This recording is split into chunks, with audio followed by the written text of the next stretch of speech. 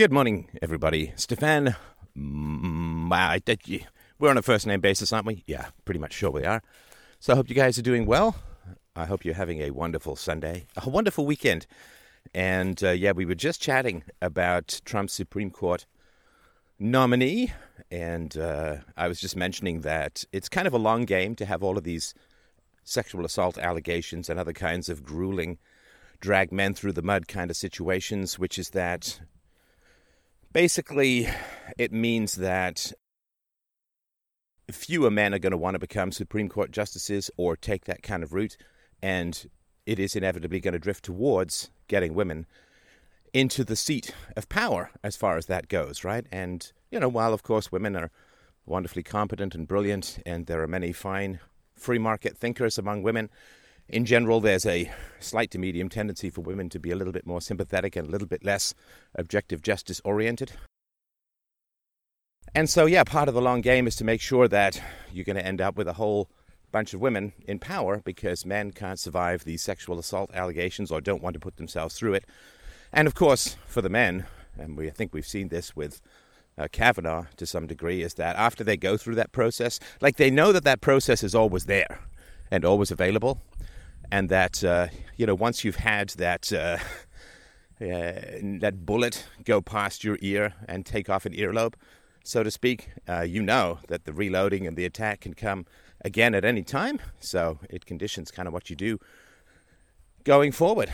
And as long as we live in a system where a woman like Christine Blasey Ford can end up making hundreds of thousands of dollars and be then famous and in demand on the speaking circuit and all of that for making these allegations, which I certainly did not believe in any way, shape, or form. As long as we have that system, this kind of brute force character assassination is going to win the day. And that means, of course, that unfortunately it's late Weimar, not early Weimar, and things are going to be settled in rather unpleasant fashions rather than intellectually. But that's the world we live in, and we've certainly done our best to prevent it, but that is the slide that is occurring. So let us move on to the callers. James, please to tell me who we have up with this morning. Well, good morning, and today we have a caller who writes, I'm 19, and for the past few years I've been living in hell because of an abusive relationship with my parents. They are extremely violent and have been treating me like complete shit because of my mental illness. Almost every day I'm disrespected and made to feel extremely uncomfortable. Fights break out every few days and they make me way more depressed. Somehow I managed to make it so far. The only thing I want right now is to leave and never look back, but I still don't make enough to get myself a place, and I don't think they will let me leave on good terms. What should I do? Wow, I'm so sorry to hear about that. Welcome to the show. And what else do I need to know? Hello, Stefan. Sorry, I'm a bit nervous. No problem at all. I get that. That makes total sense to me. But trust me, we're going to get into a productive conversation here, and we're going to get you some real help. So please just tell me what's the backstory here. What's been going on, I guess, from day one? Okay, so a few years back, I got diagnosed with OCD after my parents' divorce. And since then, nobody respects me in the family. They basically treat me like a retard. It's humiliating. They get very violent. They force me to do things that make me uncomfortable. And they just scream at me almost every day. Especially my mother. She is the most violent one. I've recently got a job, but it pays too low for me to leave this house. So I'm stuck here, and I almost lost all hope. Well, don't do that.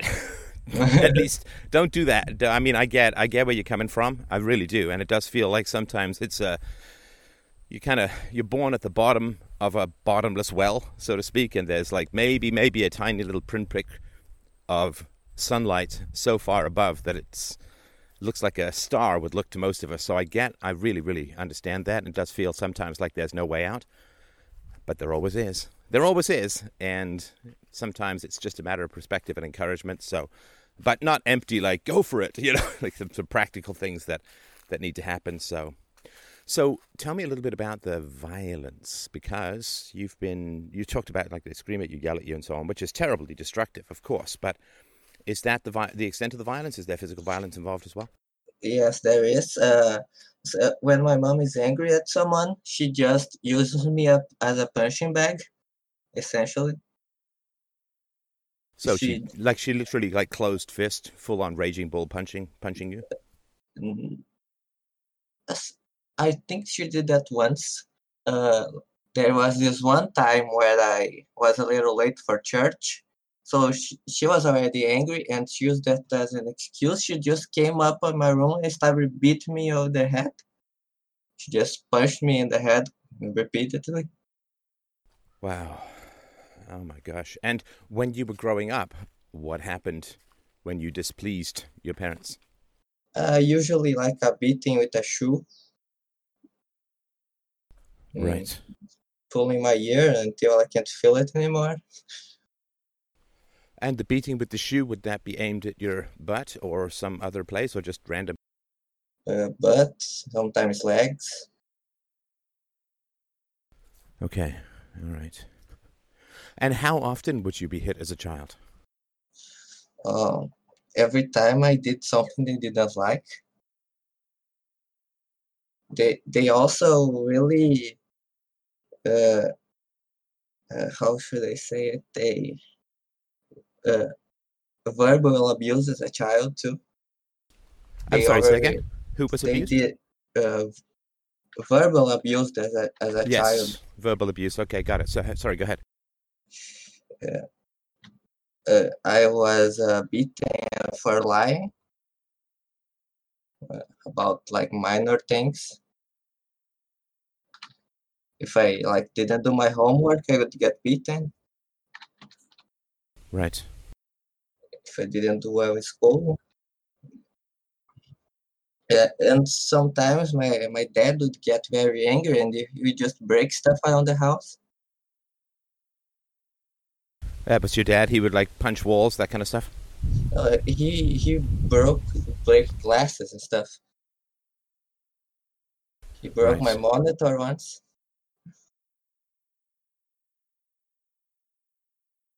I'm very encouraged by something you said, though.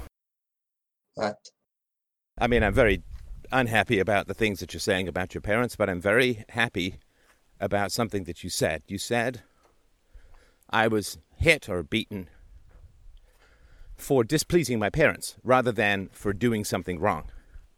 That's a world of difference, and I'm certainly glad that you've seen that kind of clearly, because displeasing people, like being hit for displeasing people, which is most punishment in the world, is because you've displeased someone, not because you've broken any objective moral law. Mm-hmm. My mother always says that you have to do what's right, and it always is what she wants. Yeah, funny coincidence that, right? Right. Morality is always what pleases me. Yeah, that's a sort of... Well, so the violence within your mother is something that needs to come out, and she needs an excuse. She needs an excuse to come out with. She needs an excuse that justifies her need for violence. In other words, she's not in a neutral state. You displease her, and then she is violent. No, she has a desire for violence, a thirst for destruction.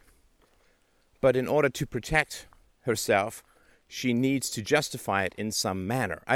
My experience when I was a kid, I don't want to confuse the two of us, right? Like to make them the same people, but I think these kinds of personality structures are very similar. So I don't know if you ever had this experience that your mom comes home, she's in a bad mood. And she's just stalking around the house looking for something that's wrong so that she can vent her bad mood by being destructive or violent or abusive in some manner. And it's important to understand the bad mood precedes the beatings. The beatings don't come from a neutral place. I'm neutral. You have broken some objective rule. I now must regretfully punish you. No. The way it works is it's like you turn the kettle on the stove. You put the kettle on the stove. You turn the kettle on. Eventually there's that whistling sound. Well, usually not too eventually, but... And that's your mother, right? The temp is there. And the shrieking, whether it's from the tea kettle or from your mother, is going to happen because of the bad mood or the heat from the stove. It's not an objective process. It is an inevitable process that's looking for an excuse, if that makes sense. Did that happen in your family, or was it something different? I think all of my family was beaten to varying degrees. I remember my mother telling me she was hit with sticks and belts. Right. And it's always struck me as so strange that people who remember being hit and remember how unbelievably unpleasant it was to be hit, how those people just turn around and hit their kids. Also, she was hit by her husband. Both of them. Boyfriends. She never married. Right. Was out of wedlock. And also her violence is making my mental condition worse. I was getting better from my OCD, and now it's going worse than ever. Right. Yeah, I have a general beef with the mental health profession as a whole, which is, to me, the mental health profession, again, lots of exceptions, lots of wonderful individual practitioners and so on, but the philosophy of the mental health profession as a whole is to try and get people, a lot of times, to try to adapt to crazy conditions, to kind of insane conditions, and particularly adult children of abusive parents, right? The idea is, well, you got to find some way to live with it, you got to find some way to deal with it, you got to find some way to adapt to it, and it's like, no. It's like, if you're a lung doctor saying to someone, well, you're a smoker, so we've got to find some way to manage that and adapt to your smoking, and it's like, no. The whole point was to, and there was a time, of course, when doctors didn't really believe that smoking was bad for you, and the cigarette companies used to get doctors to endorse the cigarette smoking and all that. 4 out of 5 doctors smoke. I think it was Chesterfield's or something like that. But it's there's not this clear delineation of, well, look, you're in an abusive relationship that you never chose. You have no moral responsibility to people who abused you as children. And probably the very healthiest thing to do would be to get out of that relationship, at least for some time period, because it's destructive to your mental health. And it's funny because they say this a lot of times to people who are in abusive relationships that they chose. So if you were a wife and you came to a therapist with stories of how your husband verbally abuses you and beats you and so on, well, they'd say, well, you've got to get to safety. Let me give you the shelter, you can got to get to safety. This is incredibly destructive and so on, right? But a lot of times, it's kind of a taboo within the whole profession. If you say, well, my parents are abusive, well, it's a whole different matter. It's a whole different matter. And this contradiction within the profession, to me, is really bad. And in the future, I think it will be looked at as really terrible behavior. It will be similar to doctors encouraging smokers to keep smoking. It's not bad for you. It's fine. We'll find some way to work around these symptoms, right? And the reasons for that, that's the topic for another time, but it does seem to be the case. Dr. Phil, to his credit, as I mentioned before, on his website, does say if you have abusive parents, it might be healthy to get them out of your life.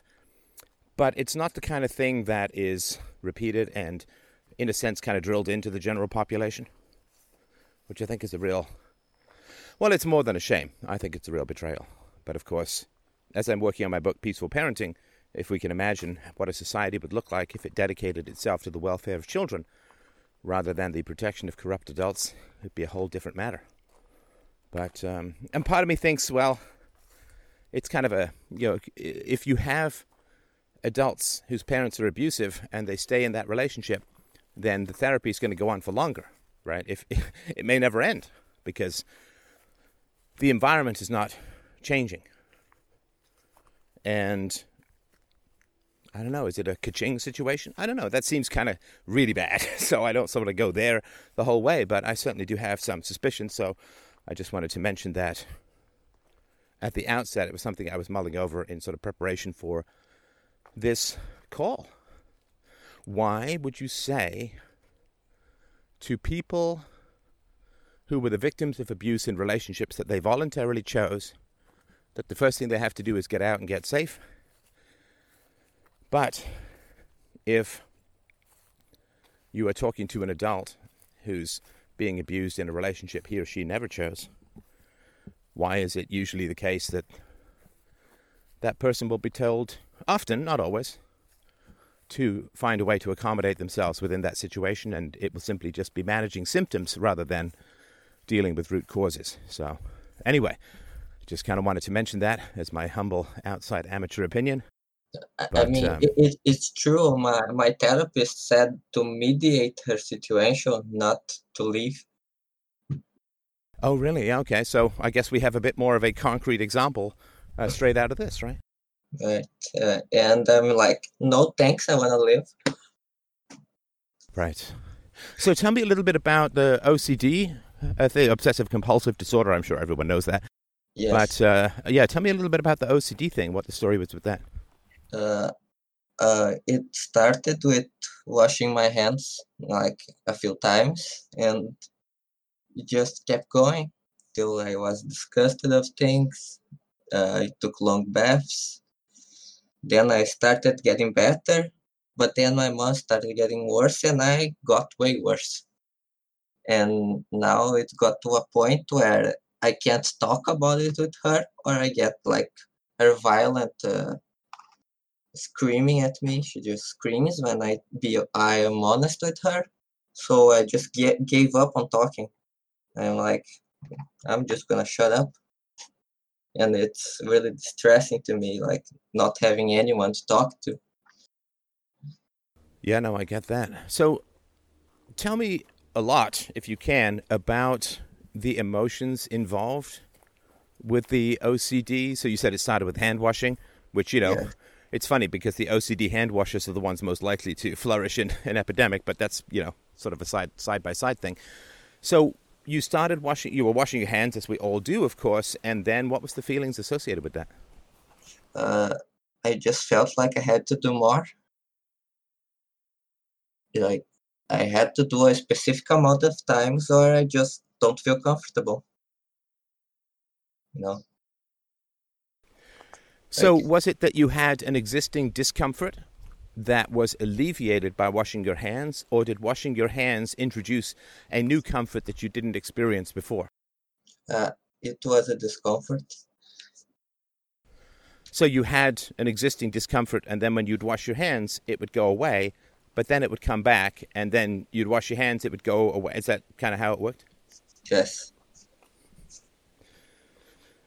Right. Right. Do you remember what was going on in your life when this first began to arise? How long ago did it start? About the time when a few years after my parents' divorce,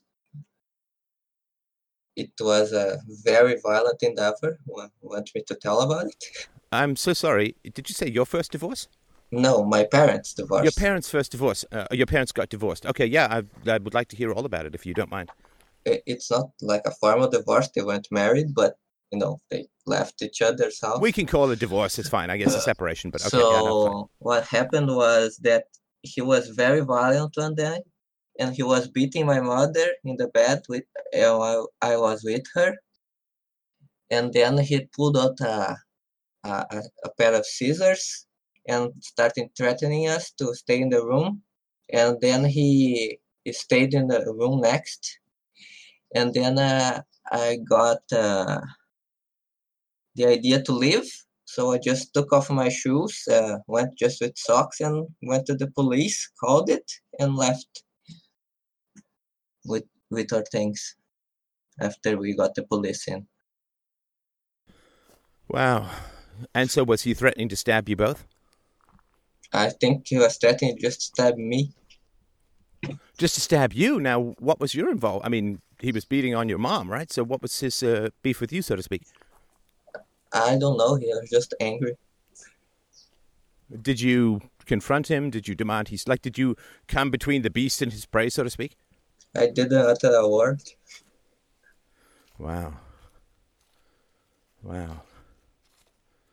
So you basically were in the presence of a hyper-violent man with a deadly weapon who was threatening to kill you. Yes. Yeah, Oh, it happened with my mom too.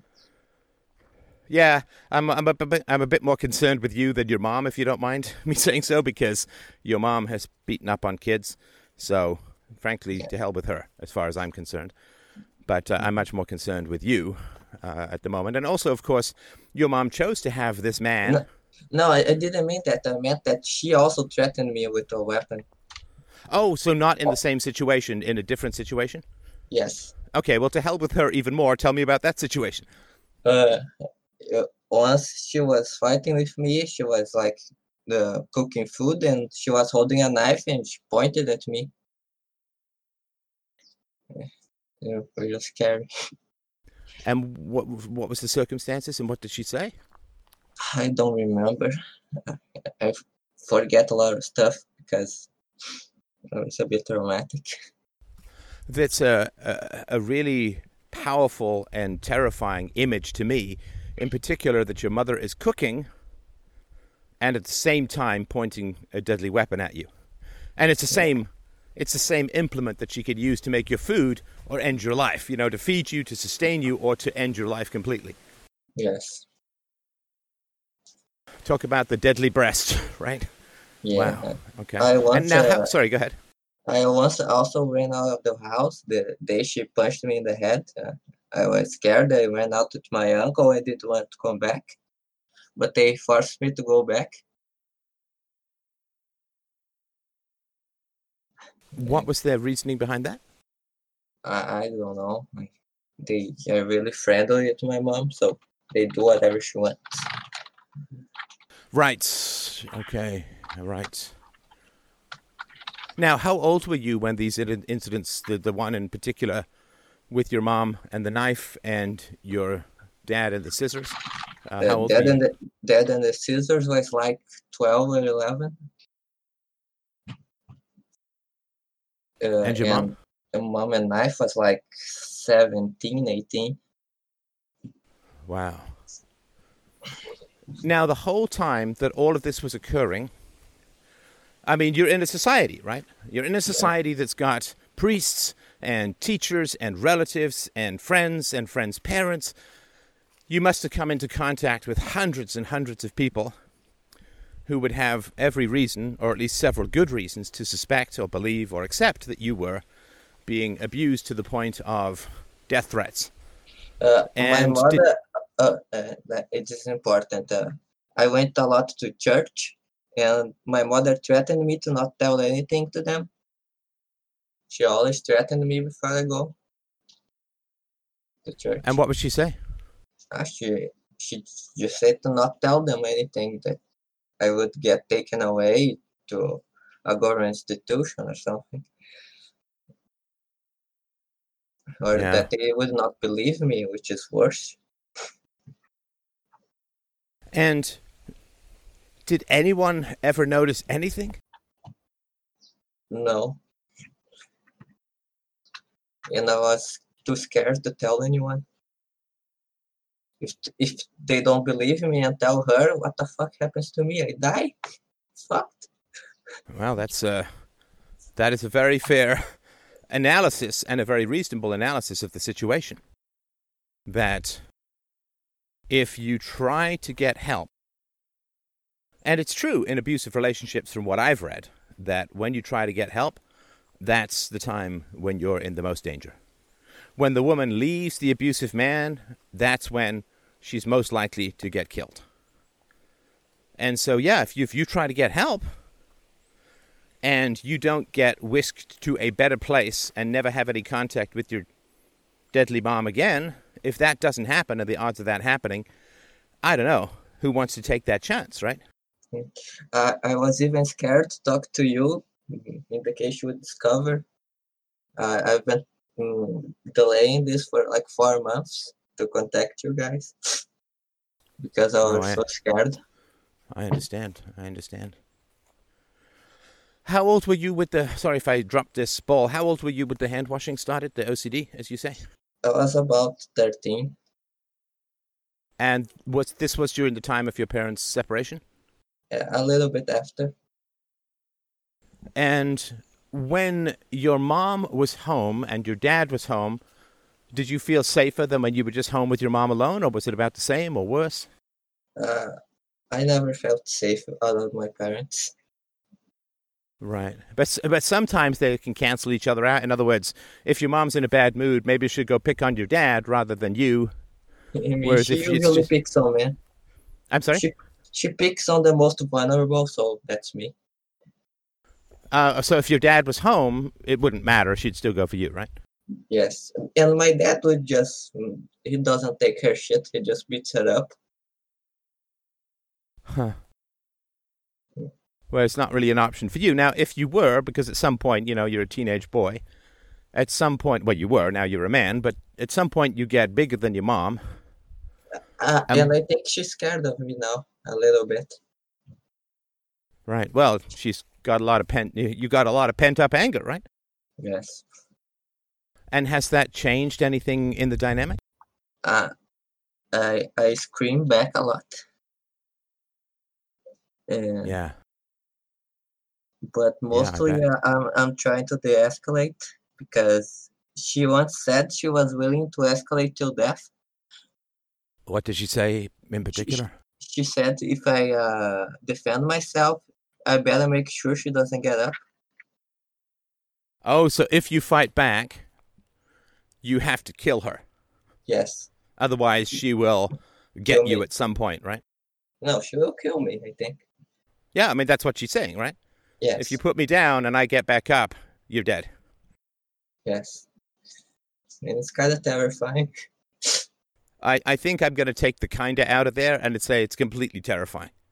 Yes. It's horrible.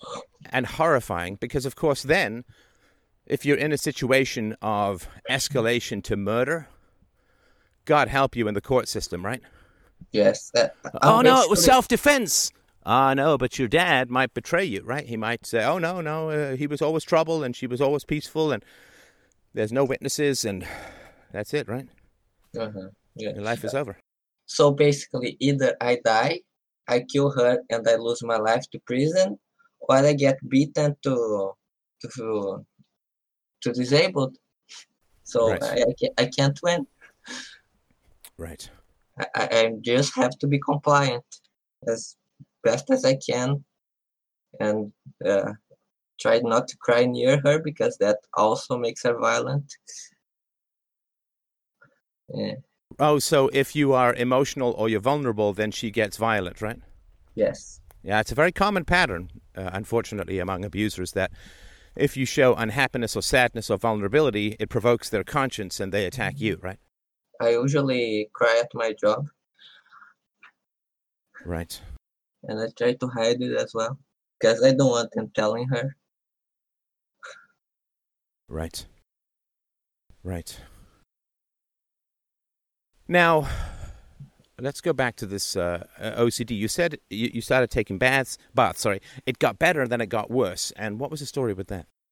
I was getting better because there was no major conflict with my mother.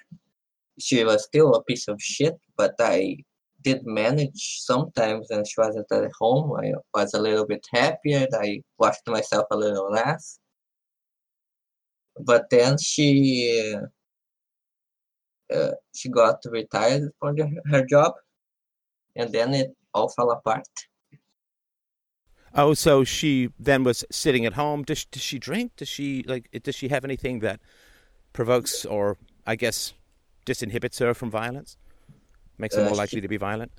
She smokes and drinks, but she drinks very little, so it's more herself, really. Right, okay. And where is the compulsion at the moment? How is it? Oh, it's fucking horrible. You wanna see my hands? No, that's fine. I'm going to assume that they're red and raw. They are red, dry, and they rip a lot. Right. And when were you diagnosed? What age? Like 14. Right. And is it worse now than it was when you were diagnosed? Yes. Okay. Are there any particular circumstances that make you more likely to wash your hands or wash your body? Or is it kind of a constant thing all day? It's when my mom's around. When my mom's around, I'm always cleaning myself. I chill a little bit when I'm outside. Like you're at work or something and you're more safe, right? Yes, like work is shitty, but it's 10 times better than staying at home. Yeah, no, less shit is a huge improvement in these kinds of situations. I know that. I know that fairly well. All right. When you were growing up, my friend, did you have anything in the household? I mean, usually do, and usually it's with regards to the mother. Did you have anything in your household that was related to dirt and cleaning? Like, was this a thing of your mom's? Like, everything's got to be clean, or she would get mad at you for things being dirty or messy or anything like that? My dad was a very disgusting person, so I think that might have influenced it. And how would that play out with your mom and dad? What you mean? So if your dad was like disgusting, you mean like he would fart a lot? He would like leave a mess. He would like. He would have like 20 piss bottles behind his computer. Sorry, 20 what? Piss bottles? Oh, piss bottles? Okay, Yes. What? You got to break this down for me. I don't know what the hell. I mean, I know what that means, but what's the story? He just didn't want to go to the washroom. He was too lazy to get up. Like, He peed was in a cup. diabetic. He was diabetic. So he peed a lot more than normal people. Yes, but that doesn't mean that he has to pee in a jar or a bottle, right? He is also lazy and very lazy. All he did was sit on his computer, masturbate, and piss on bottles. Oh my God. Yes, that's right, Freedomain listeners. This wonderful video game addicted, diabetic, violent, beating, pissing in bottles guy gets to get married and have children. So what's your damn excuse? Holy crap. I don't think he played video games, but yeah, I think all he right. was... Porn addicted, peeing in a bottle guy. Holy crap. He did watch porn. Okay, we got that. Oh my God. Now, the pornography that he would watch, was this something like, I mean, I hate to say, did he have the decency to put headphones on, or was this something you saw or heard? I saw it a lot. So he wouldn't even close the door? No, sometimes you'd invite me to watch it. What? Yes. How old were you when this would happen? Like 7. So he would invite you to come in and watch pornography when you were 7? Yes. Oh my God. I'm so sorry. Oh my God. Oh my God, I'm so sorry. Oh, that's so unbelievably horrible. And of course, what are you going to do? Say no? I sometimes said no because my mother said not to watch it. Right. Oh my God. She said I would become a midget if I watch it. That she would what? So I would become a midget. Oh, midget. Oh, okay. Some sort of gypsy voodoo curse. All right. Yeah. What, do you have any suspicion that your father was sexually abused as a child? I don't know. His father died when he was young. Though he might have abused his siblings because he was like their dad for a while. Yeah. Yeah, but I can't confirm. Do you have any brothers or sisters? I have only step brothers and sisters. Oh, from the new marriage after your parents separated when you were 13? Yes, but Oh, the new get together. Yeah, okay. yeah. And does your mother assault them too? Now she isn't around them. My dad married another woman. My mother hasn't married yet, Ah, I see. but she has a contender for marriage already. Oh. And luckily I'm old, so I can't get molested by him. But you didn't have any molestation when you were a kid, right? I mean, almost. I mean, there's some shady stuff. Yeah. You want me to tell it? If you want to tell it, I'm certainly happy to hear, or if you think it would be helpful. Okay. So when I was like 5 or 6 years old, I was to sleep with my parents a lot because I was scared of the dark, right? Yeah. So I always slept on their bed. So this one day, they pushed me to the side of the bed and they had sex with me in the bed. And awake, obviously, yeah. Yeah, awake. They had anal. I'm pretty sure. Oh, okay. So how would you know that? I mean, my dad was behind her, I think. That made anal. Like a spooning thing? Yes. Right. Okay. Ugh. I could hear everything. They were and of doing course, right as a kid, you think it's pain, right? I didn't know what to think. I was just uncomfortable. Yeah, no, I can get that. I remember this very vividly. Do you know, so your parents only had you, and do you know what the circumstances was around your mom getting pregnant? Was this something they were trying to do? Was it accidental? I was planned. You were planned, right? Outside of marriage, but planned. Right. Oh man, listen, I just want to zoom out for a second and just say this is an incredibly heartbreaking story, and I'm so incredibly sorry that this has been your experience so far in life. I mean, oh man. Just another day in hell. Just another day in hell. Yeah, no, that's right. I mean, it's kind of a bargain that I imagined, and I put this in one of my novels. Like 30 years ago, which is the existence question, right? The existence question. So if you were floating above the world before you were born, and you got to see the highlights of your life up to the age of 18, and then not knowing what would happen afterwards, would you choose to be born? I don't think so. Yeah. I don't know how I'm still alive, frankly. Philosophy. Yes, it was a part of it. Your show really helped me with stuff. Helped me see that there was a brighter future. I could be a good parent and break the cycle. Right. Yeah, that's my only objective right now.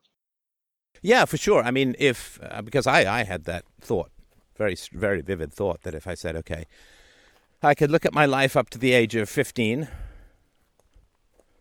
would I choose to be born? I'd be like, nope, thanks, I'll take the non-existence, because the being born is not good. Can we re-roll, please? Yeah, that's right. Can I spin the wheel one more time and get perhaps not Satan spawn for parents, that would be excellent. But and the reason I bring that up is it's important to know that for those of us, and you had it worse than me, so I No, I don't sympathize think with I that. had. I don't think I had. No, worse you than did. You did. Did the Charles beat you to near death? Yes. I don't know about to near death, but she was beating my head against a metal door, and I just went limp before I went unconscious. But certainly, once you get that your mother's willing to kill you if you disobey her, that kind of changes things, right? You can never be yourself. You can never be yourself around those people again, because all you're doing is playing defense. All you're doing is trying not to get killed. It's like if you imagine, if I was, I don't know, like in the deep woods doing some podcast or doing some live stream or some show like this. I'm in the deep woods, and suddenly I notice a giant fucking bear is stalking me. Do you think that's going to alter the show just a little? Yeah. Just a little, right? I mean, now it's going to be like, oh, God, here's my GPS coordinates, send someone, right, and climb a tree, or, I don't know, bears can climb trees too. Maybe it's wolves, right? Wolves can't climb trees, but so for people who, it's sort of like if you imagine like you're safely and legally talking on the phone in the car, and you're just having a pleasant chit chat about nothing in particular, and then somebody starts ramming your car. Yeah. Gonna alter the conversation just a little bit, and then imagine that goes on for 20 fucking years, right? Yes. You can't be yourself.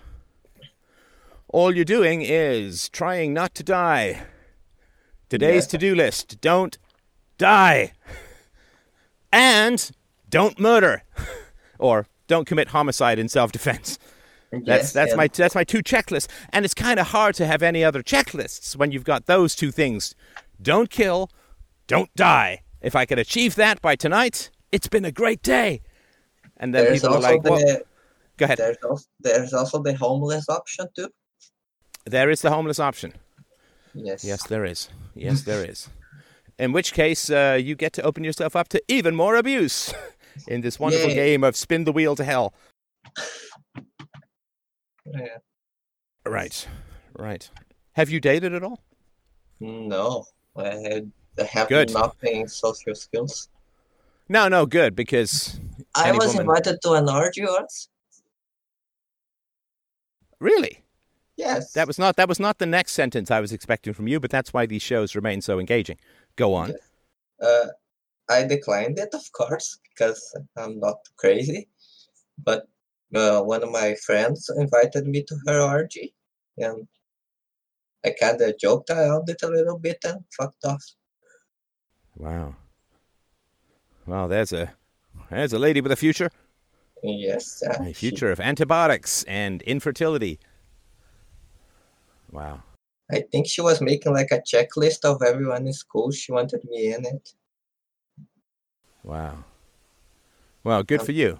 I mean, listen, I'm sorry that you haven't dated, because I get it's important to a young man, as it is to all of us. But unfortunately, given your home situation, the odds of you getting a quality woman, unfortunately, not because you're not a great guy. Listen, you're on this call. You've navigated this hellstorm of a family, and you're in one piece, and you have not committed any crimes, and you've not become an addict, and you've not, killed yourself. I mean, you've done incredibly well. So you're a high quality guy, but of course, unfortunately, due to the circumstances, the odds of getting a high quality woman in this situation are low, right? For no fault of your own, just this your environment, right? She's going to look at this environment and say, great guy. No thanks. The people I meet are surprised I am not a crackhead. Right. Well, again, I mean, your personal qualities of character plus philosophy plus, I'm sure a bunch of other things, they really, all we need to do to survive is to know that we're not alone. Yes. Because it's like that mark of Cain on the forehead, right? The mark of I guess, uncleanliness and so on, right? Because when you're born into a shitstorm, you go out into the world, you still kind of stink, right? I know I'm going to provoke you to wash yourself or something, right? But I think this is part of what's happening, is that you're born and you develop these god-awful survival skills, necessary, essential, but God-forsaken survival skills, and then you go out into the world and the normies are like, whoa, survivor. Now, what they should do, of course, is they should surround you and hug you and wish you well and praise you for everything you had to go through. But they don't do that. Generally, what they do is they recoil from you like you're holding some giant venomous snake called history, and they try to avoid you and isolate you like you're some dangerous animal that needs to be penned in. Mm-hmm. It does not give us a great relationship to society as a whole, and that's where, of course, criminality comes from. And that's something we didn't say, which is, great job for not becoming a criminal. Thanks. There's also another issue. Uh-huh. My mother told me she had herpes.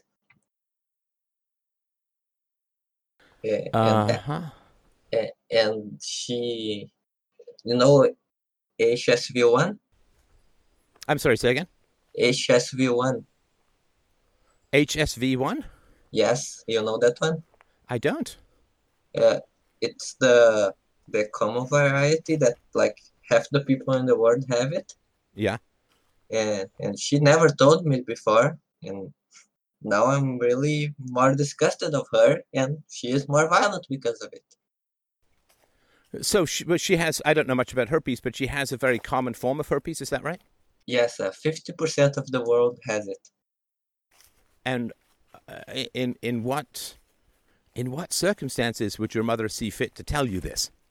Because I was researching something related, and she just mentioned it out of nowhere. Right. How is this transmitted sexually? Is that right? No, like saliva contact, anything like that. Really? Half the population has herpes? Yes. Huh. It's a different kind of herpes, it's not the genital one. No, I get it. Okay. All right. So, I mean, that's not quite as horrifying as what I first thought of when you said herpes, right? Yes. It's the lesser herpes, but still shit. Right. You'll get more likely to have Alzheimer's at old age. Huh. Excellent. It's likely one of people you're close to already has it too, because it's so common. Oh, so you might have it too, right? Yes, I might have it too, and that terrifies me a little bit. Right. And, I mean, I assume you can go get tested for it, right? Yes, I'm afraid to do it. Right. Yeah, so, I mean, it's funny, too, because, like, for those people who've not grown up in situation of extreme child abuse or child abuse as a whole, avoiding knowledge is incomprehensible to people, right? But it's like, in a sense, it's less stressful to not know, right? Yes. Yeah, I get it. There's only so many balls you can keep in the air, right? If you add one more, the whole thing comes down, right? Oh, my thing is already coming down. I'm focusing my mind on a lot of things, and it's a bit hell for me. What happens, or what was the relationship? And I heard you, we'll get back to that in a sec, but I just need to circle back for a moment. Yes. What was the story or your mother's relationship to your father's filth? And by filth, I don't just mean the pee bottles, but the pornography, just the general blech of the guy, right? Like, what was your mother's relationship to that filth? She just accepted it. She accepted everything he did. Well, she maybe accepted it, or she just didn't want to get beaten up, right? Yes. Right. No, she said she actually accepted it because she loved him. Oh God. Lovely relationship. She loved the guy who was introducing porn to his 7-year-old son. Yes. And what was your relationship to your father's filth? Quite horrified of it. Yeah, tell me a bit more about that. How old were you when you saw the pee bottles? Since forever. I mean, like 4 or 6, around that age. when his diabetes got worse. Did he manage his diabetes all right? He got his insulin and checkups and No, all that, or no, he didn't. He didn't do nothing. so? How the He, hell is he still alive? well, he should be going down soon because he's still not treating it. He's going blind and his legs are stopping to work. And he got remarried. Yes, Jesus, how desperate is that woman? to his high school sweetheart. Yeah. So half blind, legs failing, Old. porn addicted. Is he overweight? Of course, right? No, he's underweight because he has the genetic diabetes. So he. Oh, is okay. losing So it's muscle. type 1, right? Yes. Yeah. Okay. Wow. So he's basically a skeleton. Oh my gosh. Yeah, I met a guy the other day, and he was a tall guy, and I'm like, dude, what do you weigh? $130? He's like, no, I weigh 100 pounds. Like, what's the story with that? I said, oh, it's medical, right? Because he's got gluten intolerance, so he can't eat anything gluten related. So I think celiac disease. Anyway, so yeah, poor guy, right? I mean, different with your dad, right? Because gross guy, but He does it to himself. yeah. I mean, this is all manageable, right? This is all could be something where it's dealt with. And also, of course, your mother didn't say to him, as wives will often do to husbands, go get that checked out. Go get yourself sorted out, right? Go see a damn doctor, you pig-headed idiot, right? My And mother was a kind of a doctor. She did everything that could help my dad in the hospital. right. Yeah, but he never got treated. Wow. He just So there's took a big old death wish right there, right? yes. Right. Yeah, it is important to confront the nihilistic side, the can't win, don't try side, the Homer Simpson side, the Nietzschean side, the just that fade out, don't want to play side, right? Yes. Because you have that too, right? I reject nihilism. I think it's a horrible way to live. No, but you do, if I understand this, and obviously your experience matters a lot more than what I heard, or at least what I've understood. But you do have a certain amount of how is this going to get better going on in your head, right? Yes. That's sort of more what I meant. Sorry, I shouldn't have referred to it by the N word. Yeah. And Right. Okay.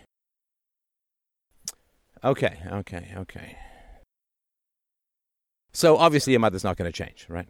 no, I've tried so much to change her. It's impossible. I've tried like 20 times speaking to her. It's just a different way to get beaten. Yeah. No, But and of course trying to help her. You hear these stories of man dives in to save drowning boy, man drowns, and going in to save these kinds of horrible people is it's very dangerous, right? As you point out, right? If you because the only way that she's going to be saved is if she somehow connects with her conscience. yes. But if she connects with her conscience, she becomes incredibly violent, right? Yes. And also I tried to apply some of your ethics with her. So one day I went like, do you remember when your husband beat you? It was like, how do you think I feel? And she just felt threatened and got violent with me. Right. I tried to like show her that what she did was also bad, but she can't see herself as the aggressor, or she just gets more aggressive. Yeah. Yeah, I mean, it's an important formulation to remember that morality, fundamentally, is memory. And if people claim not to remember things that they did that were wrong, it's because they want to repeat them. Because if they actually remember, then they will feel bad. Like if your mom remembers being beaten by her parents, by her husband, and then she puts you in her position when she was beating you, then that circuit completes and she gains some shred of empathy. But because she wants to continue doing the violence, she will reject the memory. And if people reject memory, they reject morality. Universality is across the world, but also through time. Universally preferable behavior is deep into history, into memory. And empathy is putting yourself in somebody else's shoes, remembering some time in the past, as you were trying to do with your mom, remembering some time in the past when that happened to you, right? Like beatings or whatever, right? Yes. And so I remember this with my mother, talking to her about the violence that she committed, that she simply wouldn't remember it. She simply wouldn't, like it never happened. I remember it differently, kind of all neutral stuff, right? And I was real clear. Okay, so that just means that she's never going to give it up. Because if she can't connect with the past, if she has no memory, she can't have any morality. Mine connects with the past. She just ignores my point. She was taking it as a threat. Yeah. And well, she would experience that. Like the devil within her would experience that as a threat. Yes. Like you'll see these movies where, the priest is trying to get the devil out of the girl or the woman or whatever. The devil views the priest as an enemy and spits and howls and bites and scratches and all of that. And it's a powerful but true analogy for trying to de-evil the human being, that the evil within the human being wants to live, wants to flourish. It's got its own psychological genetic makeup, and it wants to maintain itself and reproduce. And that's why it traumatizes others. Like, pedophilia to me is it's like a mental, you can look at it as a mental animal with its own genetics, that it reproduces itself by inflicting sexual activity on innocent children and thus infecting them with the potential for the same behavior. It's like this monster meme that reproduces its behavior physically in order to reproduce itself quasi-genetically.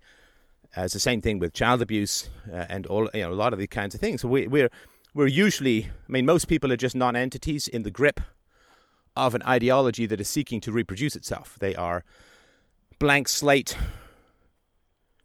hosts for whatever virulence is passing through them to replicate. And you can look at this, of course, something like communism. Communism is a virus that is in the process of replicating itself using unthinking people as its springboard to spread.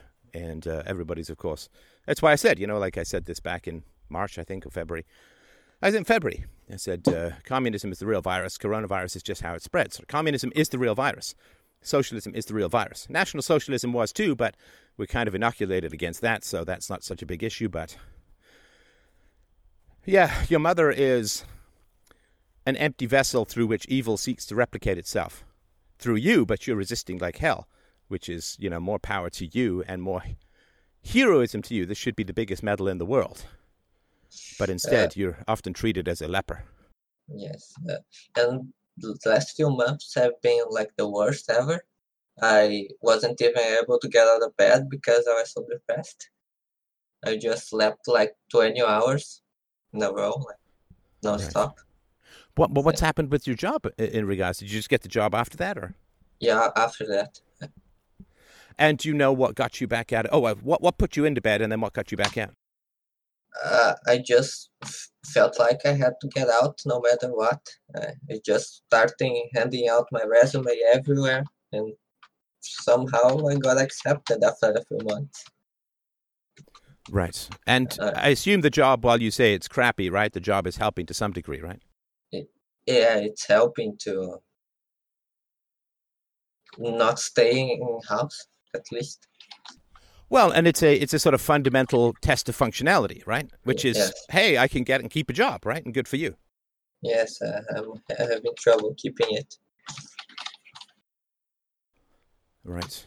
Because the staff at my work see my hands, and they go you have to go to the doctor. And I go to the doctor, and it has happened 4 times already, and I think they don't like it. Right. So, that's something that has to be dealt with. So, why? I'm not even going to say why do you think, because deep down, why do you wash your hands so much? What are you trying to clean? I usually try to clean everything that's related to my mother. Right. Now, your mother, though, wasn't filthy in the same way that your father was, if I understand this correctly. Well, she's pretty filthy as well, but not to that degree. So what's she got that you would put in the filthy category? She got a disease that I don't want to catch. Oh, yeah. Yeah, I guess it's important, right? And she doesn't want to talk about the disease, and she just screams at me when I bring it up. It would help a lot to my condition if she just talked about it, but she just beats me instead. And what do you want her to talk about? This is the herpes, right? So what do you want her to talk about? Just wash your hands, don't cough on things, simple stuff. She just doesn't do it. Right. She refuses to. She hates giving anything to me. It was well, except herpes. Yeah. Right. Oh, right. So you're constantly concerned that you are in proximity to a disease that has pretty, I guess, negative outcomes in terms of like Alzheimer's down the road and all that, right? Yes. Right. Right. I'm sorry if I've missed the timeline, but what was the relationship between you learning that your mother had herpes and your hand washing? My hand washing started way before that. Okay, so I'm sure it's escalated from there, but then there's another cause that we need to figure out, right? Yes. Right. And it happened around the time of your parents' separation, right? Yes. A little bit later. A year. And do you remember if there was anything in particular that may have occurred that started that? Or was it just you just woke up one day, you washed your hands, you felt better? Yeah. It was, I think, my grandma. Ah. We haven't met this lovely lady. Please introduce us. Oh, she's quite nasty. Is this on your mom's side? Yes. Oh, I have no doubt she is a piece of work, but go on. First, she kept her dirty panties in the shower. She kept dirty panties in the shower, so you got to see grandmother's dirty panties in the shower. Yes, with the skid marks and everything. Ah. Do you mean like period juice and all this kind of stuff? Yes, right next to me was a shower. Holy shark attack granny panties, Batman. Oh my god. Okay, go on. I'm glad I didn't eat too much before the show. I saw Grandpa naked too, but also she didn't wash dishes properly, so there would be pieces of rotten food on my dishes. Oh. And everything smelled. Yeah. They also shat themselves sometimes. You mean just from age, or did they have some other ailment? Age. Jesus. Oh my god. Wow. So, I mean, you literally were surrounded by shit and blood, right? Yeah. And did you have to shower in this hellscape of body fluids? Yes, right next to the panties. Oh my god. Wash my hair. What is wrong with these people? I wanna know. No, like there's some stuff where it's like, well, you know, this is just how I was raised. It's like there's no sane world in which, I mean, they're Christians, right? I mean, in name only. Cleanliness is next to godliness. I don't think that's in the Bible. I don't think that's in the Bible, but I sure know my aunt said that a lot.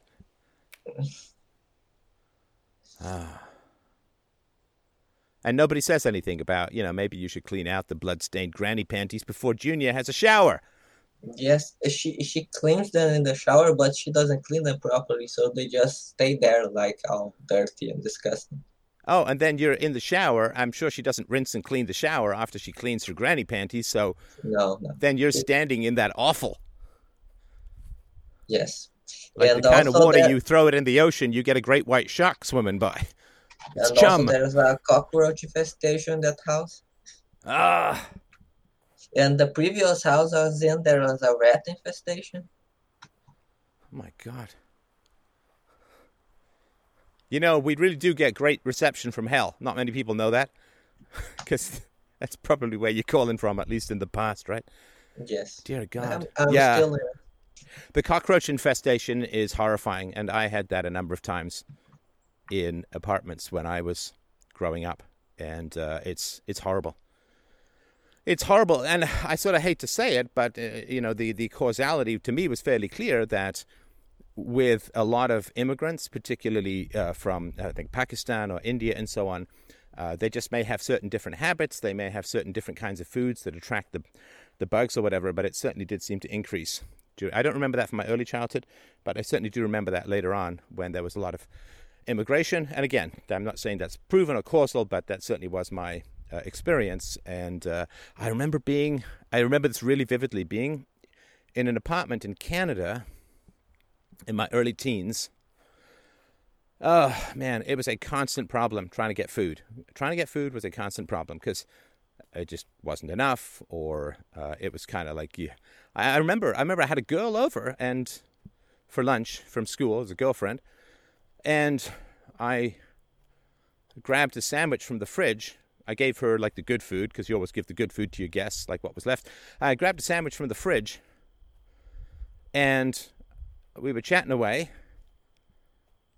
I mean, it was a very early, mostly platonic, quote, girlfriend-boyfriend thing. Like, we held hands. I think we barely even kissed or anything like that. And, I take a bite into this sandwich and realize that it's a little rotten inside, right? But I can't sit there and say, oh, there's food in my fridge which is rotten. And so, and I put it down. She's like, well, aren't you hungry? It's lunch. So, of course, I take little nibbles from this thing, and then after the date, I make myself throw up because I'm like, oh, man, this is like bad, right? Mm-hmm. And it wasn't even so much like, because, I had a job, right? So I had to work. couldn't be sick. Needed money. And, I remember anyway, so that I was in the kitchen in this place, and I was cooking up something. I think I was frying some Spam or something like that. And cockroaches were running around inside the clock, like inside the stove. Like there's glass over the clock, or plastic, I guess, over the clock. And there was a cockroach or two running around inside. And I just remember being really physically repulsed by that, that there were cockroaches inside the cooking appliance.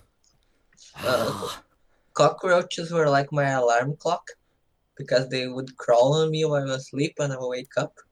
Oh. And it's not even like they're so tough to deal with, Yeah.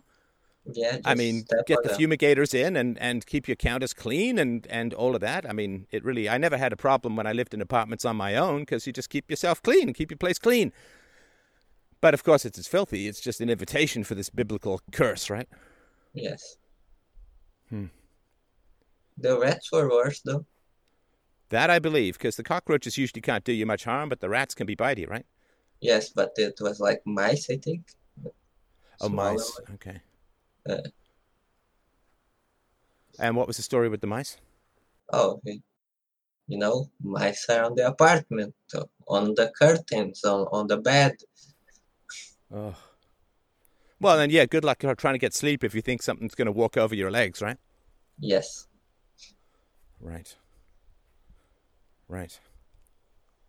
Now, this does happen occasionally. I got a friend of mine who lives in the country, and it does happen occasionally that a mouse would get in or whatever, but it's not the same as this, which is like a real infestation, right? Yes, there was rats multiple times, but then it ended, so it wasn't that big of a deal. Right. I think a mama rat gave birth in there. Yeah. Or maybe it was just too dirty for the rats or the mice to move on. Like, hey, man, we got some standards. No, and a friend of mine once, I remember this many years ago, he had squirrels in the walls, and you could hear them sort of scampering back and forth, and it was very, very odd, very odd situation. But again, that's not necessarily a hygiene thing. That's just an old house kind of thing. But yeah, okay, all right. So, what is your ideal? What do you want that you think would turn your life around the best or the most? I think just having my own place. Uh, Basically it. I mean, it would be a start. I would be able to breathe, like live my life, not having to fear the fucking shitty person in my house. Right. Right. And the danger that, what if you lose your temper? Yes. What if I slip up some information doesn't need to know? Right. Or what if your Well, mother decides that her final revenge upon you is going to be a murder charge or something like that, right? You're going to provoke you. If she doesn't want to yeah, live anymore, she might as well take you down with her, right? yes, Is and your job that you have is not going to give you enough for that, right? yes. I get paid $1 an hour. Huh. That seems well, I mean, I guess you're not in North America here, right? So don't tell me Of where you are, course. but yeah. And so I guess my question is, listen, so just for those who don't know, right? So there's times where there's lots of really good abstract things that I can talk about and do and connections I can make and all that kind of stuff, right? But there's other times where more practical and immediate help is required. So here's my question, which is how much money do you need to move out? I think around $2 an hour. No. How much money do you need in the bank at the moment to move out? I mean, to move out, I would need around 2,000. 2,000 US dollars? No, 2,000. Okay, and what is that in US dollars? That's like 400. Oh, shit, I'll give you that. What? I'll give you that. Oh, absolutely. My God, I thought it was going to be more. Oh, yeah, easy peasy. That's not even a tough call. What? Oh, yeah, easy. I'll give you more than that. Are you kidding me? I'll give you more than that so you can, I don't know, get a nice couch or something. I mean, I was thinking about like basic appliances, like a one-mouth stove and Yeah. a bedroll. Yeah, I mean, if it's an empty apartment, you can't just sleep on the floor, right? I mean, I get that that's Yes, better, but it's not as good as it should be, right?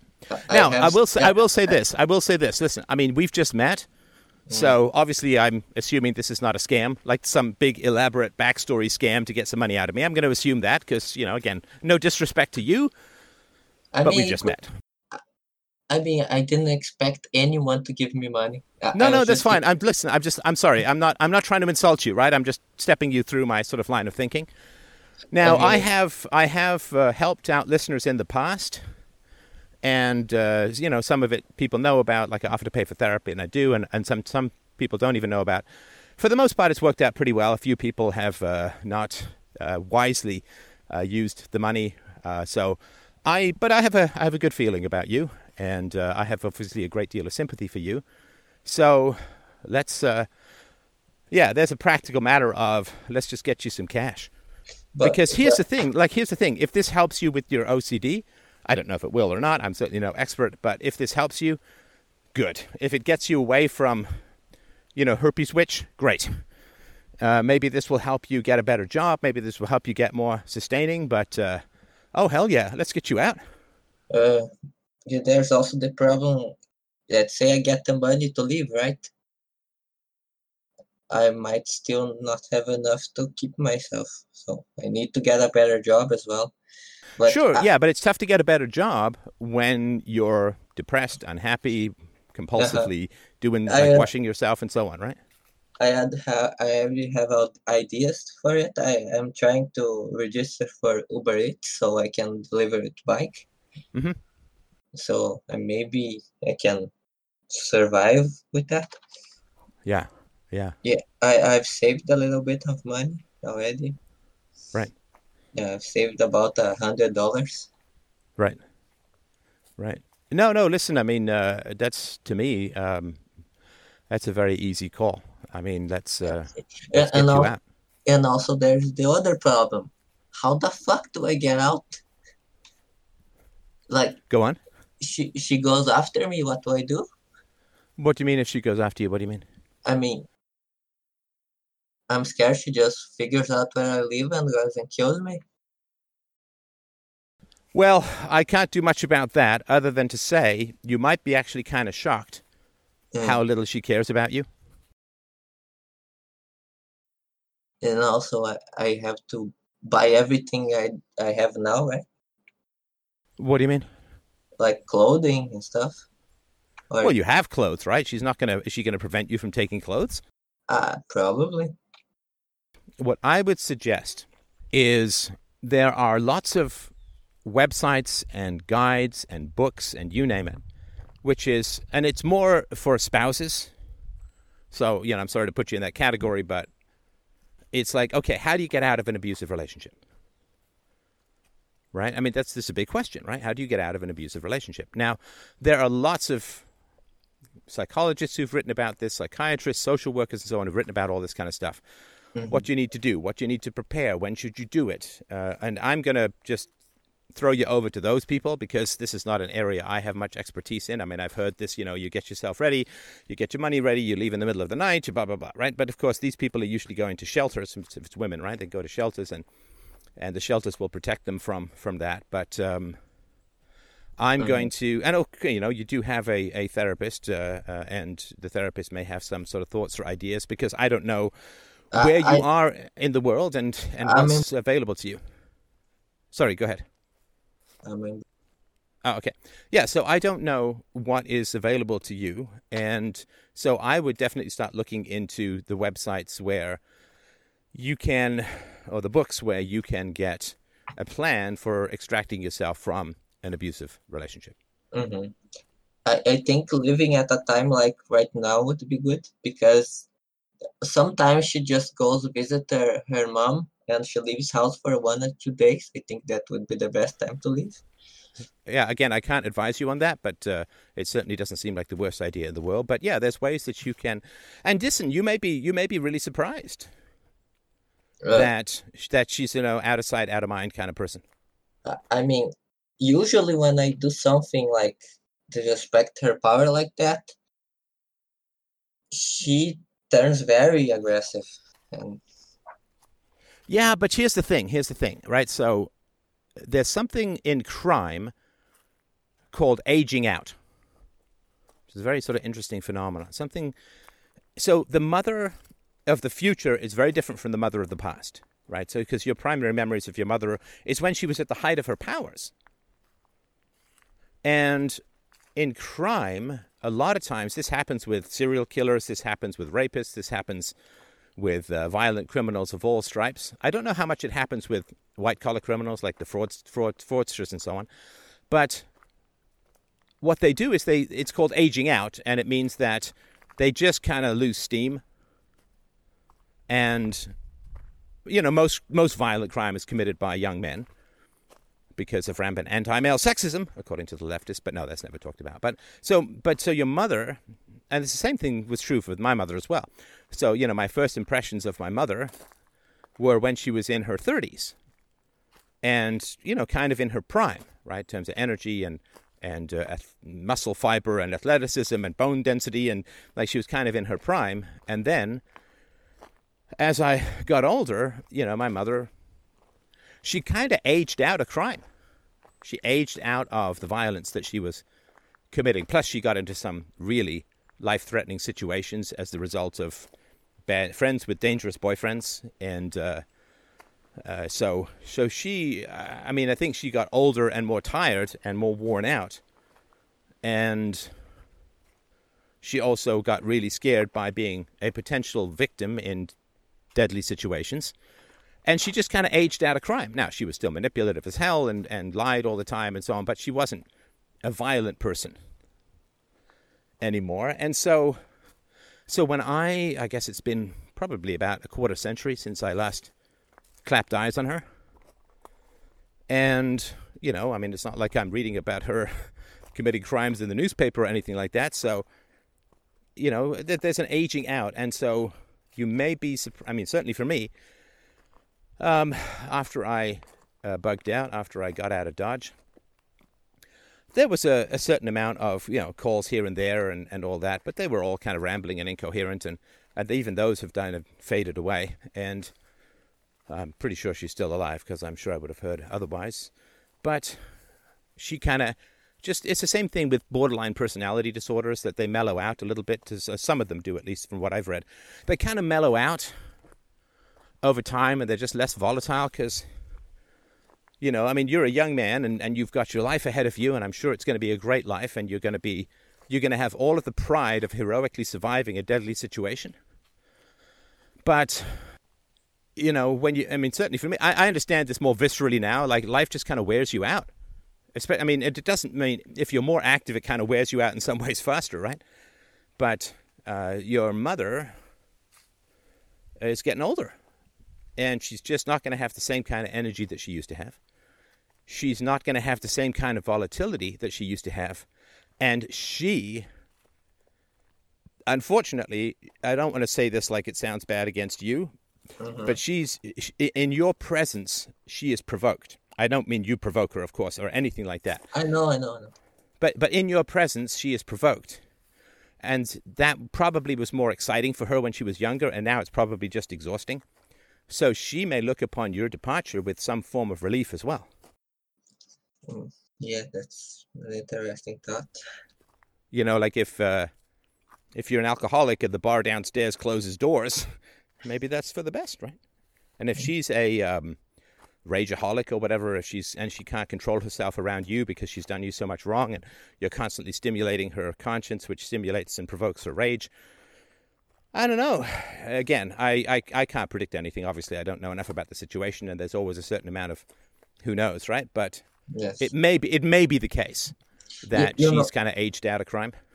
You know what I'm also scared of? Yeah. No, no, I don't. Go ahead. Okay. Remember that guy, that autistic guy you talked to in your show? There've been a few. I mean, the one that his mother kept him as a prisoner? Yes. Because with the courts and stuff? Yeah.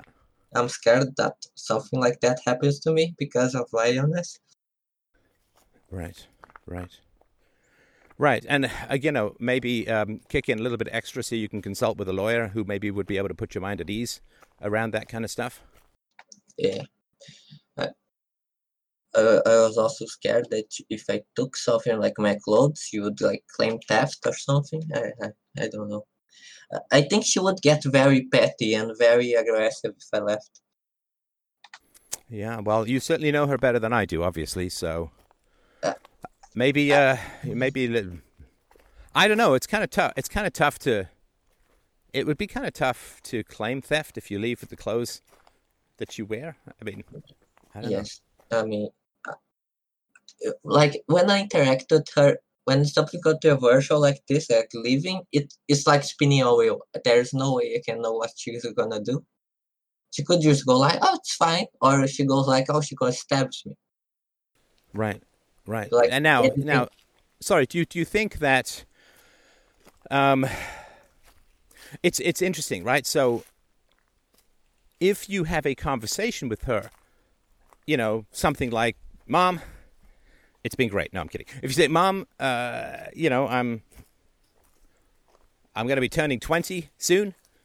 I feel it's kind of time for me to spread my wings, get out into the world, fend for myself, and, you know, appreciate all that you've done. And just wanted to let you know that I'm looking for a place, and I'm going to be moving out." But, you know, and that's a way of giving her time to adjust.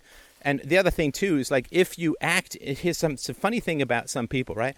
If you act in a guilty fashion, they will assume you've done something wrong. Mm-hmm. So if you kind of vanish in the middle of the night, you know, again, I don't know your mom, so I'm just spinning possibilities here, right? So if you kind of vanish in the middle of the night, she might be like, he's doing something wrong. And like, they don't think for themselves. They just judge based on your actions. Mm-hmm. Because it's a little different from leaving a spouse, because with a spouse, you're supposed to stay together forever, right? But, you know, kids are supposed to grow up and leave the house, right? Yes. I mean, this is part of the natural order of things, right? Yes. So this can't be like it's not like leaving a spouse, obviously, right? So maybe that's part of the, it's like, what's she going to do? She's going to say, "No, you have to stay here forever"? I mean, that's just kind of weird, right? She might just attack me. You mean if you say you want to leave? Yes. It's clearly possible that she will do that. She attacks me randomly if I do something she doesn't like. So it's very possible if she attacks me or she attacks me too much and I have to defend myself, which then turns into maybe murder or worse. Right, right. Right, and again, I'm only giving out certain possibilities. I have no idea how you should deal with this, but I would certainly bring it up with your therapist, and I would read books about the safest and best ways to get out of destructive relationships. Okay. The James is suggesting cops, but I don't know if cops would believe me. And if they wouldn't, and if they speak to her, I'm triple fucked. Well, I don't know how it is where you're from, but I've certainly heard stories about there's a bit of an unholy relationship between cops and women, right? Because, cops, a lot of them get into the profession and, a lot of times quite rightly and under good motivations to like protect the innocent and defend the meek and all of that. And of course, a lot of times they are getting legitimate calls from women who are being beaten or something like that. And so there's something about being a police officer that exposes you a lot to women in peril and summons the white knight. And there's nothing particularly wrong with that, except that's kind of like an open fissure that unscrupulous women can reach in and manipulate or use that white knighting that the cops have to wreak vengeance against innocent men, often. Mm-hmm. I mean, if she's the kind of person who will, punch herself and then say you did it. I mean, I don't know, right? I mean, it's A possibility. it can be a bit of a dice roll that way, but With my mother, it's always a dice roll. the other option or possibility that just popped into my head is to have someone over when you move out if your mom's home, so that there's a witness, right? Or just record everything if that's legal, and have that as a defense. Mm-hmm. I wouldn't try to live with her in the house. Right. It seems a little bit too risky, Well, I don't know, because again, I'm very much bouncing in from the outside, but I would certainly, definitely, it's good to have a plan. It's good to talk to professionals, and it's good to deal with the experts in this situation, because that's not really something I can advise you on, other than to say it seems like it's a pretty toxic situation. And in my experience, getting out of those toxic situations is mostly an upside. All right, so plans. Plans, brother. So what you need to do is, we'll talk offline. We'll sort of get this sorted out about how to get you the money. But for heaven's sakes, I think this is a pretty terrible situation. And I would really, if I were in your shoes, I would really mull over what I'm trying to clean off myself. And your father's filth, your mother's filth, that's not on you. That's not under your skin. That's not embedded in your cuticles. That's not, sorry, I'm going to say all this stuff's going to make you want to wash your hands. But it's not. It's in your mind. Now, that doesn't mean that it's inconsequential or that it's made up. But it is in your mind. And washing yourself, to me, like the OCD washing, to me, that is a redirect from your parents. To have you self-abuse rather than identify the real abusers is the goal of most abusers, right? This is why I don't think I've released this call yet, except to donors. But I had a woman who carved her mother's most critical phrase into her actual leg with a knife. Right, so what abusers want you to do is to internalize the abuse, to self-abuse, so that way they get off the hook. And it's sort of like in the movie Silence of the Lambs, where Hannibal Lecter talks one of his cellmates into killing himself, because he can't actually go and kill the guy, so he just talks the guy into killing himself so he can enjoy the murder, because he's a crazy guy. And so in my view, again, amateur, humble, outside opinion, but in my view, you compulsively washing yourself is something your parents want you to do so that you don't focus on the wrongs that they have done unto you. I mean, the fact that they beat me for doing it might be like No, not but real. that's reinforcing it, though, right? Because it's a stress management, right? It's self-soothing. It's a stress management, self-medication. And so if it's a stress management, self-medication situation, then beating you is just going to make it worse, right? Yes. It's like they're beating the behavior into you, not out of you. Yes. And I'm not saying it's a conscious plan or conscious process, but I certainly do believe that that's the case. I just feel agony when I don't wash my hands after touching something she coughed Right. on or touched. Well, yes, and that certainly has exacerbated it, but as you pointed out, it started more than half a decade before, right? Yes, but she really made it worse. Right. And so certainly if there's, and you have just and reasonable environmental concerns with your mother's herpes, so I can certainly understand how, or I would certainly believe how getting out and, cleaning your place and not being in that environment, if you're in a new place, would be helpful. So, yeah, again, there's some stuff that's internal, like some stuff like confronting within yourself and understanding the truth and all of that, and then there's some just very practical steps. All stuff I managed to overcome, but the compulsion Yeah. now is basically disgusted with myself. Now I'm disgusted with her. Right. And the fact not only that she told you this, but the fact that she's not performing the kinds of basic sanitary actions that would keep you safer. No, she could have killed Oh, me she's had it that when I long? was an infant. Yes, she could have killed me when I was an infant because if I Oh, I didn't know that. newborn child gets Wow. it. Wow. Okay. I made that. All right. So listen. Let me just sum things up a little bit here, and I just wanted to sort of get this sort of on the record. First of all, you should be enormously, incredibly, deeply, and majestically proud of your capacity to flourish under incredibly adverse and destructive circumstances that would fell 99 out of 100 people, and you should be incredibly proud of everything that you have managed to survive, and the fact that you've kept your sanity. You're not addicted, you're not violent yourself, you've not committed any crimes, you're not abused I'm kind other of people. addicted. I don't know about the OCD thing. Maybe that's a kind of addiction. I guess that's true. Yeah, maybe. No, But, no. I am overeating. Okay. All right. Okay, but that's survivable. It's not like you're crack addict, right? That's something Yes. you can manage. That's something you can deal with. And so, yeah, you should be enormously proud.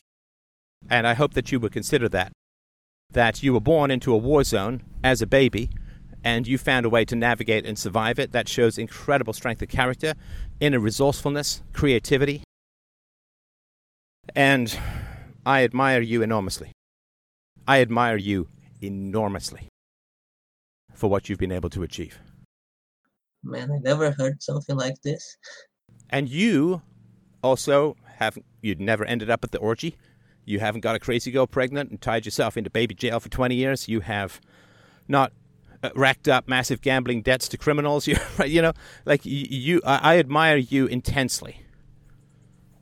I admire you very, very deeply and respect you enormously. And I hope that gives you some perspective on what you've gone through and what you've survived.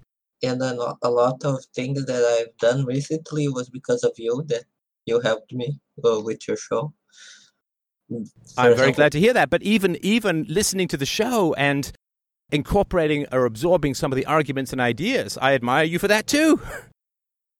You are further ahead than I was at your age.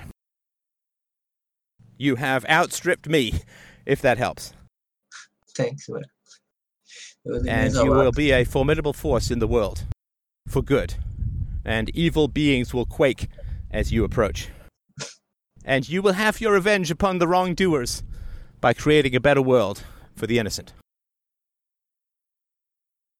There is so much to look forward to. Everything that you have trained, you can turn into a strength. Everything that you have survived, you can turn into a weapon either of self-protection or of opposition to evildoers. And you will be a powerful force in the world for good, no matter what you do. Even if you don't do anything publicly, but it's just what you do in your own life. You will be a great father, you will be a great husband, and you have so much to look forward to. And I'll tell you something else. Something else is kind of interesting. So,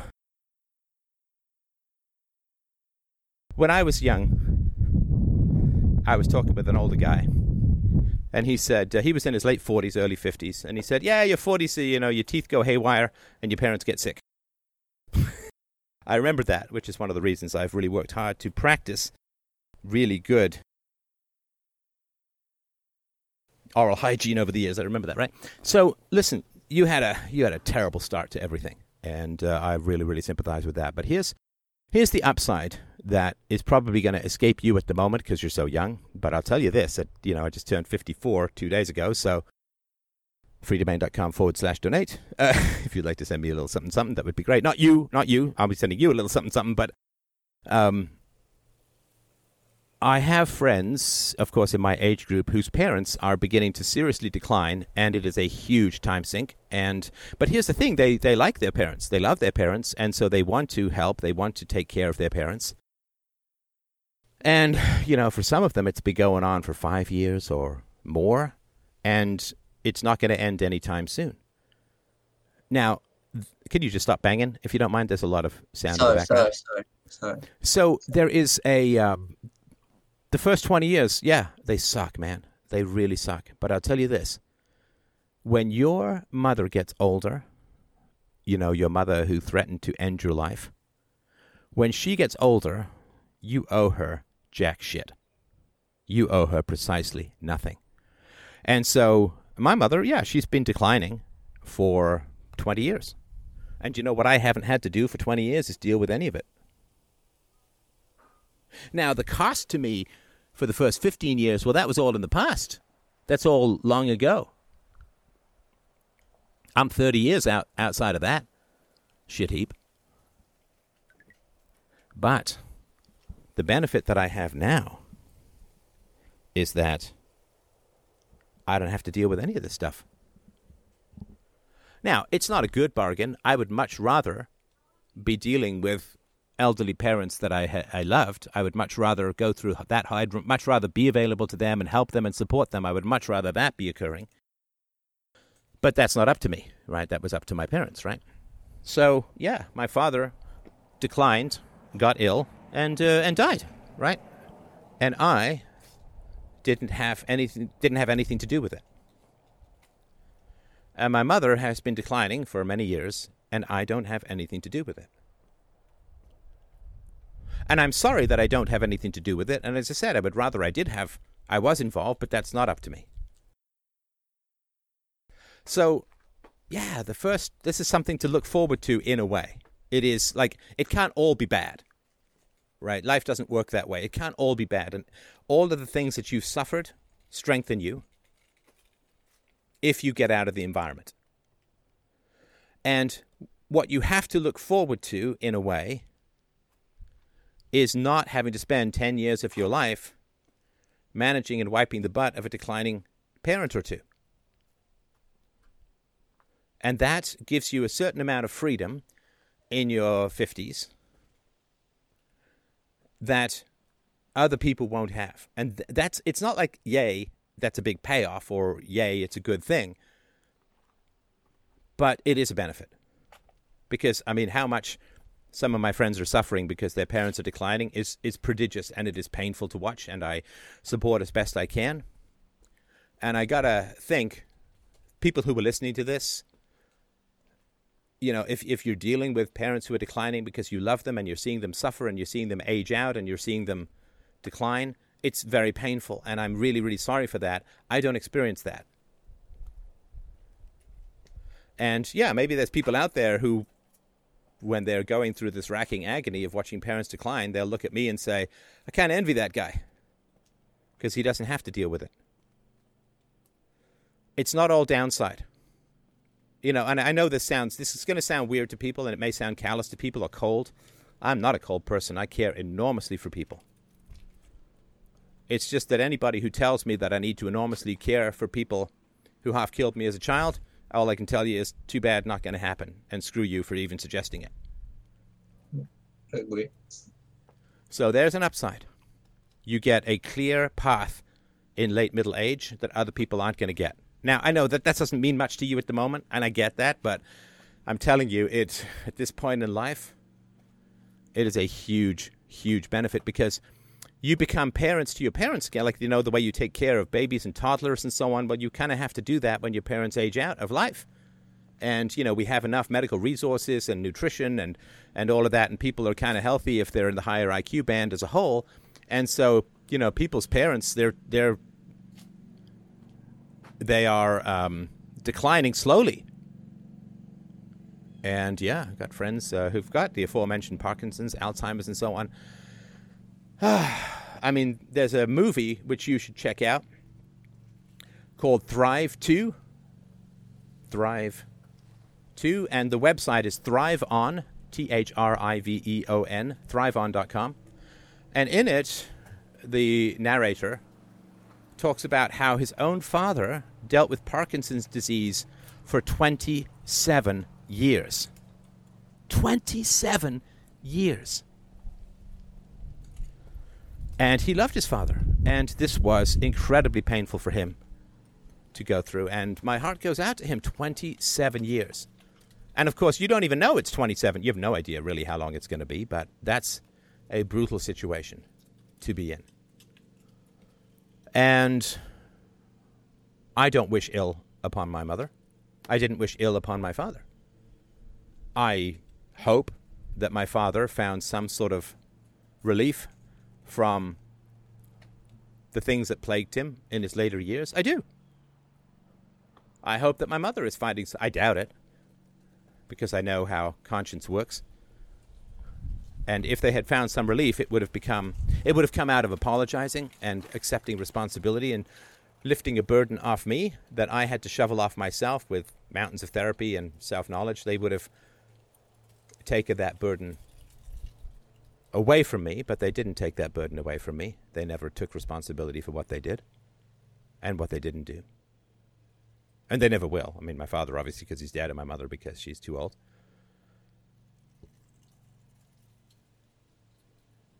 I hope that they do or did find some peace later on in their life. But it's not going to come from me faking reality. It's not going to come from me pretending things didn't happen that did happen, or pretending that things did happen that didn't happen. I think it's important not to be angry about it. Just kind of forget it a little bit. I hear what you're saying. There will be a phase, probably when you get released from this prison, there will be a phase of anger. And I would suggest that you don't, whatever feelings come up in you, you have to accept them. Well, you don't have to, but you should, because they're important. Because, listen, here's the great danger. The great danger is that you're going to get out of your vile situation at the moment, but you're going to be so used to dealing with that battle that someone else is going to creep their way into your life to replace your mom. So what you need to do, since you couldn't protect yourself against your mom when you were growing up, your anger had to be suppressed. And then your anger is going to have to come out in order to protect you, not from your mother in the past, but from anyone else in the future who would be like your mom or like your dad or like your shitty relatives who didn't help you. That's your danger, right? So you're going to need to get angry to have protection against people like that in the future, because they're going to smell that history in you and work to try and exploit it. It's a sad thing, but true. But I will say this. Chronic anger is insecurity about the dominance of conscience. The dominance of conscience. So they say that there are people who are born without a conscience. They say that there are people who, maybe trauma strips them of conscience. They have no empathy and so on. I can't speak to the science behind it, but I can sure as hell speak from considerable personal experience that this is simply false. Conscience. Your audio is a bit weird. Oh, is it? Okay, I'll try moving. Let me know if that gets any better. It's better. Yeah, so conscience is omnipresent. and omnipotent. I've not known anyone who's done wrong who's gotten away with it. I don't know anyone who's done wrong who's gotten away with it. The punishments are unbelievably severe and brutal. Suicidality, mental illness, depression, anxiety, lack of functioning, paranoia. You know, my mother sleeps with a knife under her pillow because she believes that people are out to get her. A big-ass bread knife. And that's been her life. Well, I mean, maybe she doesn't anymore. I don't know. I haven't talked to her in over 20 years, but that was where she was. It's a tortuous existence. It's a tortured existence. It's a miserable existence. It's a horrifying existence. So, I mean, be at peace in that the operations of conscience will punish people worse than anything you can think of. That's not a punishment I would have invented for my mom, is to live in that kind of fear and terror and horror and all of that, right? I'm not a particularly vengeful person. I don't mind a little bit here and there. You know, the fact that, the company that Spotify, right, that took over Joe Rogan's show, that there's boycotts and the people are threatening to quit if the shows aren't censored and they want editorial control and so on. It's like, yeah, okay, well, you take your money and then pay. Right? Nothing's for free in this world, right? But I'm not... I wouldn't have said that, well, the punishment for what my mother did to me as a child should be, you know, that she constantly feels that people are about to break into her little apartment and kill her. And so she sleeps with a knife under her pillow, right? That's not, I wouldn't say that's a just punishment, but it's not up to me, because conscience is independent of consciousness, and conscience is independent of lying to yourself. We record everything, whether we like it or not. And everything that we've done for good and for ill is recorded in the book of us. And the book of us is larger than us. We're just a part of it. And the operations of conscience are independent of people's particular willpower. You can lie to yourself as your mother does, and she doesn't remember. Doesn't matter. In fact, that just makes it worse. It's like with your overeating, right? Like you can say, well, I don't want my overeating to have negative effects upon me. I don't want to gain weight. I don't want to do this. It doesn't matter. Your body will record what you put into it. And your conscience will record everything you do. And this is why, you know, when there's religious beliefs that God is always watching and God records and St. Peter writes down and there's a book of your life, well, that's true. It's true in the existence of the conscience, which used to be a big thing when I was growing up. Jiminy Cricket, the little cricket, obviously cricket, I'm your conscience. Well, that's real. And conscience used to be a very big deal, and now everybody believes they can just wish away their conscience, or they can just will away their conscience. Or if they lie to themselves, like you eat a cheesecake and then you say to yourself in the mirror 10 times, I didn't eat a cheesecake, that suddenly your body exists as if you never ate the cheesecake. But it doesn't matter what you say in the mirror, and it doesn't matter what you tell yourself. The conscience records everything. And your mother will get away with nothing. And your father will get away with nothing. I mean, I think he's already suffering his punishment. Right. Because he is going blind. He's almost disabled. Yeah, or you could say that his blindness of spirit is manifesting itself in blindness of vision. Yes.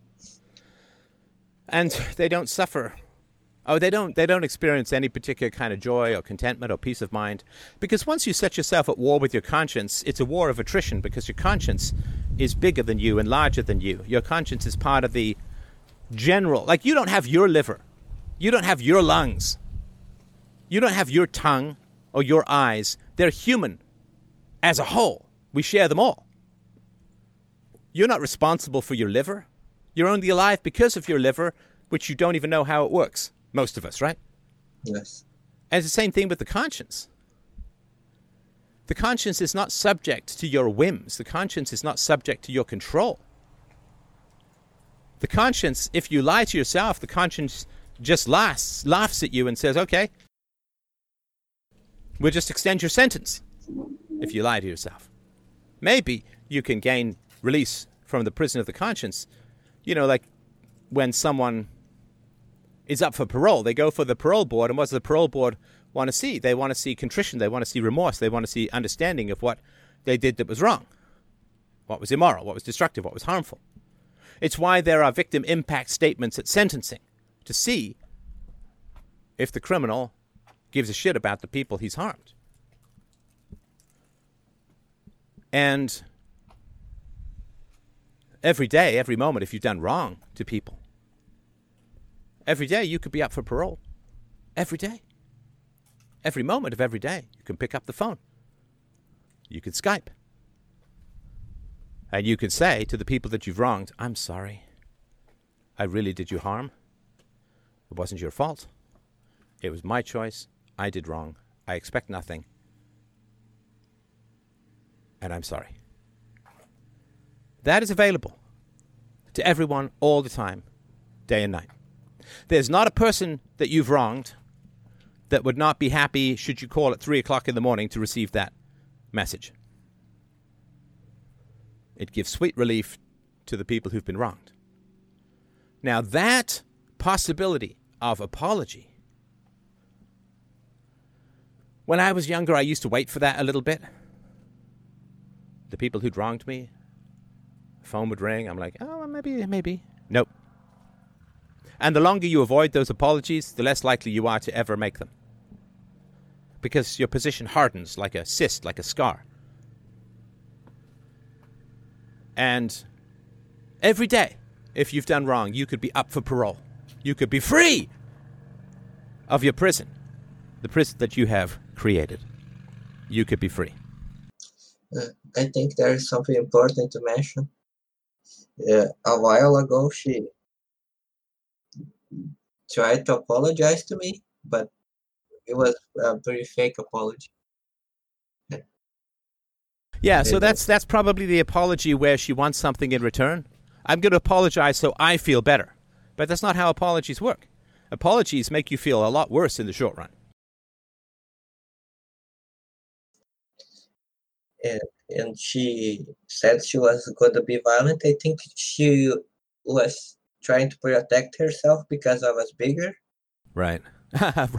Right. Now you have the gun. I'm sorry I ever pointed the gun at you. Yeah. But she still threatens me. Apologize meant nothing. Yeah, so that is terrible. And that's even worse because that means that she knows she should apologize and she knows how to. She just won't do it for the right reason. She will do it only as a form of self-protection, not contrition for how she behaved. So if somebody locks himself in a prison, in a place you can't get to, and they have a key. All the time they have a key. They can unlock that prison anytime they want. But you don't know where that prison is. What can you do? You can't do anything. Because it's up to them. They can unlock that prison. They can walk out anytime they want. And if they choose not to, that's on them. That's not on you. There's nothing you can do about it. Nothing that you can do about it other than walk away and say, well, if they choose to lock themselves in a prison and I can't get them out, then I guess at some point they might choose not to lock themselves in a prison, but I can't do anything about that because I don't have the key. You don't have the key. See, people think, oh, well, if I forgive my parents, it'll get them out of their prison. No, it won't. You don't have the key. The key, the lock, the prison only unlocks from the inside. And only they have the key. And you can say, hey, I think it'd be good if you apologized. Hey, you did me wrong. And you can initiate those conversations, but you can't unlock them. You can't get them out. There's no Shawshank Redemption jailbreak through the Rita Hayworth poster that you can effect. It's up to them. And most times, 99 times out of 100, they just grow to love their prison. They view it as a paradise. And they will fight anyone who tries to even talk them into leaving. And then, well, that's what they call a life sentence, right? And that's probably where people are. All right, listen, I'm going to close it here, other than, again, to remind you how much I admire you. Mm-hmm. What a great, great person you are. Mm-hmm. We will sort it out to get you the money, and I really appreciate your trust in this call. I know it's a hell of a difficult thing to talk about, and I really, really do honor the conversation? I mean, I was putting it off for months, so it was pretty difficult to come here and speak to people. But how was it after we started chatting? It was not so bad, right? Yes. I felt so much more comfortable. I thought you were going to think it was not that bad, like everyone does. Because I told this before to people and said, "Oh, she's justified. She works a lot. She was abused." She works a lot. Yeah. And that's, everybody who works a lot, they get to beat up kids. Absolutely. Oh, my God. Okay. All right. Well, listen, obviously we will keep in touch. We will get you the resources you need. Talk to your therapist. Look up the experts on the best and safest way to get out of abusive relationships. And we'll talk again soon, all right? Take care, man. Thank you. Thank you so much. Bye-bye.